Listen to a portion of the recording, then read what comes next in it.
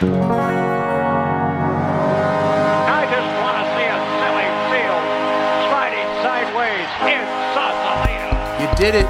You made it. Welcome back to Fly Penguins Fly, episode 71. It's the Geno episode.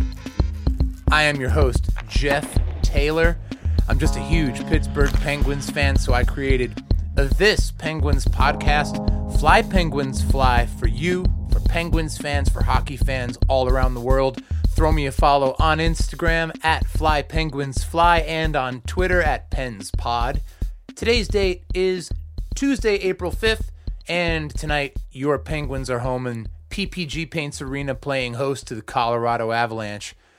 All right, so the Pens put a real good game on the ice when they visited Denver for the first half of this home-and-home series against the Avs, but ultimately it was Colorado who won the game 3-2 in regulation. Tristan Jarry was real good. Darcy Kemper was quite good, and the Penguins had some weird hockey luck on a Saturday afternoon, mountain time style, with multiple broken sticks, weird bounces off what Josh Yohe called, quote, very springy boards at Ball Arena. And today, head coach Mike Sullivan did talk with the media a little bit about that game and, of course, what to expect tonight back at home against the same team. All right, so there was a bit of talking about Jason Zucker's current injury, although he's looking really good in these videos I'm seeing of him skating on the ice and taking drills. I guess he's not fully back with the team yet, but he looks pretty spry out there. I'm sure he's dealing with something. I mean, he looked like he was in great pain coming off the rink after what was a pretty scary-looking crash into the boards in Minnesota. That was just a tragedy seeing that go down. But I talked about that in episode 70. So doctors are continuing to consult with the coaching staff, and because Zucker's been on the ice and looking pretty good, coach says they're encouraged. All right, Philip Hollander was called up from Wilkes. Coach Sullivan talking a lot about how Hollander's a valuable piece on the penalty kill, great bottom six player, good player along the walls, hard on pucks. Someone else asked Mike Sullivan about the fact that the Penguins are currently the NHL's least penalized team. I like the way Sully put it. He said, quote, when you can limit refs' ability to raise their arms, end quote, something very close to that. If I'm paraphrasing a bit, the ultra nerds like myself out there will forgive me because you appreciate the Game Day podcast, Fly Penguins Fly, existing. Non-COVID illnesses for Kasperi Kapanen, Danton Heinen, and Anthony Angelo have apparently resolved themselves. They are largely feeling better, and in a very uncoach Sullivan move, he has said de facto that those guys are expected back in the lineup and did not use his perennially employed phrase of game time decision. There, speaking of goals, is the goal horn to the face. Goal horn to the face. Go horn to the face. Think me not some conjurer of cheap trick. Goal horn from PPG Paints Arena means it is time for me to tell you who today's starting goaltender for your Pittsburgh Penguins will be, and that is a number 35 from Surrey, British Columbia, Tristan Jarry. And where was I?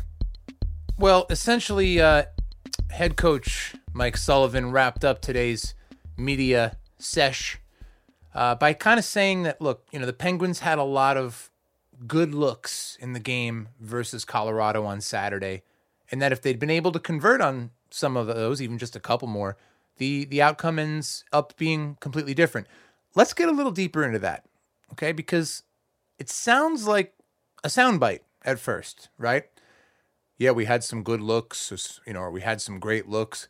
When an NHL coach is skilled and proven, as Mike Sullivan uses that phrase, good looks, or we had some good looks at the net, he's referring to something very specific. Moments when Penguins players had the puck on their stick with an opportunity or a real chance or high danger shot opportunity. It's really not a generic or tossed off phrase that he's employing here. He's not gloating or feeling complacent, obviously, coming off of a loss. But there is a certain knowledge that his team is clicking in a way. So let's look back at the past handful of games. Let's zoom in a little, going back to Friday, March 25th in Manhattan.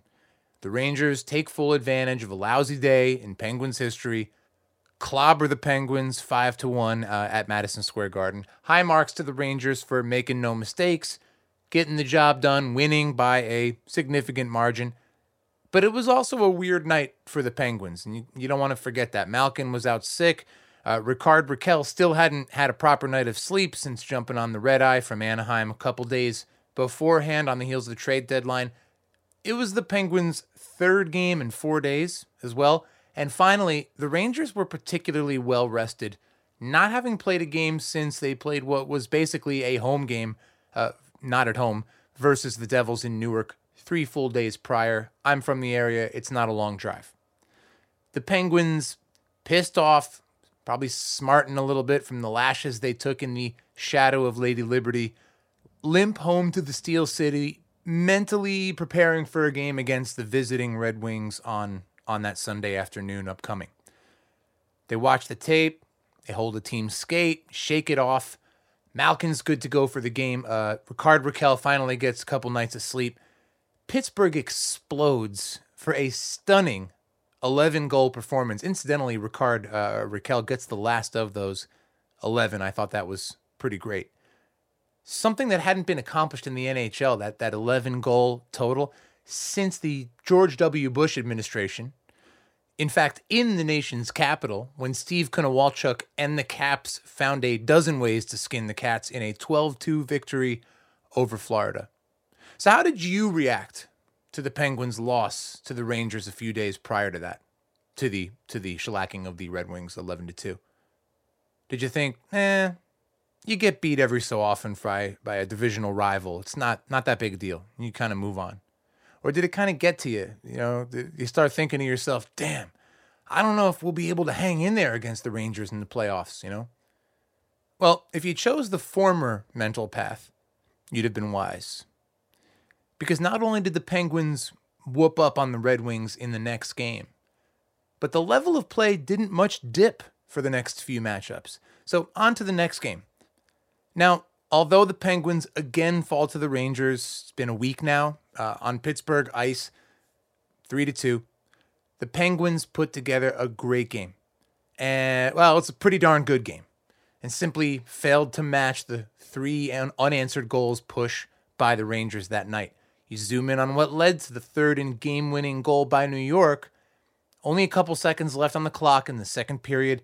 Ryan Lindgren puts a fairly innocuous hit on Jake Gensel over by the Penguins bench as time's winding down. Things escalate a little bit. Mike Matheson comes to Jake's defense. And when it's all said and done, the Rangers are awarded a power play opportunity set to begin at the start of the third. About a minute into that power play, none other than Chris Kreider converts for New York's third and game-winning goal. Crosby would score a nasty clapper about 8 minutes later, but the Pens just couldn't get the equalizer, go home with the L.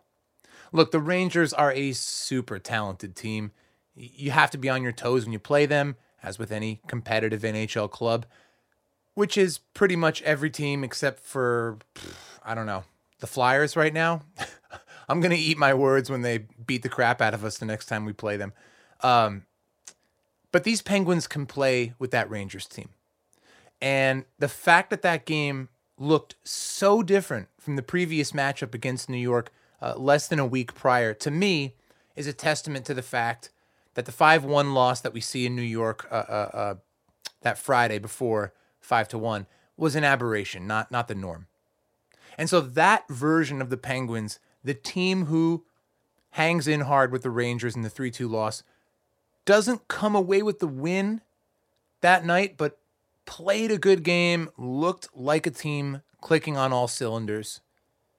That version of the Pittsburgh hockey team was on full display last Thursday night when the Pens flew to the Twin Cities and managed to beat the hot-streaking Minnesota Wild in overtime at the XL Energy Center 4-3 on a greasy put-in by Evgeny Malkin in the free hockey sense. And that's your Penguins beating a team who in the past week themselves vanquished the Carolina Hurricanes and the team that we face again today in Pittsburgh, the Colorado Avalanche. And folks, that is going to wrap things up for me here on the podcast. Throw me a follow on Instagram at FlyPenguinsFly, on Twitter at PensPod. And remember, if you've got a friend who needs to know about this podcast, Fly Penguins Fly, please tell them about it. The more black and gold in the house, the more hockey fans in the house, the better. Okay, Penguins fans, you can watch tonight's game on AT&T SN in the Pittsburgh area as well as on Altitude Network out in the Denver area. ESPN Plus everywhere else. One of my very favorite ways to tune in, as listeners of this podcast will know, via terrestrial radio or on the web at 105.9 The X FM. Enjoy tonight's game versus the Avalanche, and of course, let's go Penguins.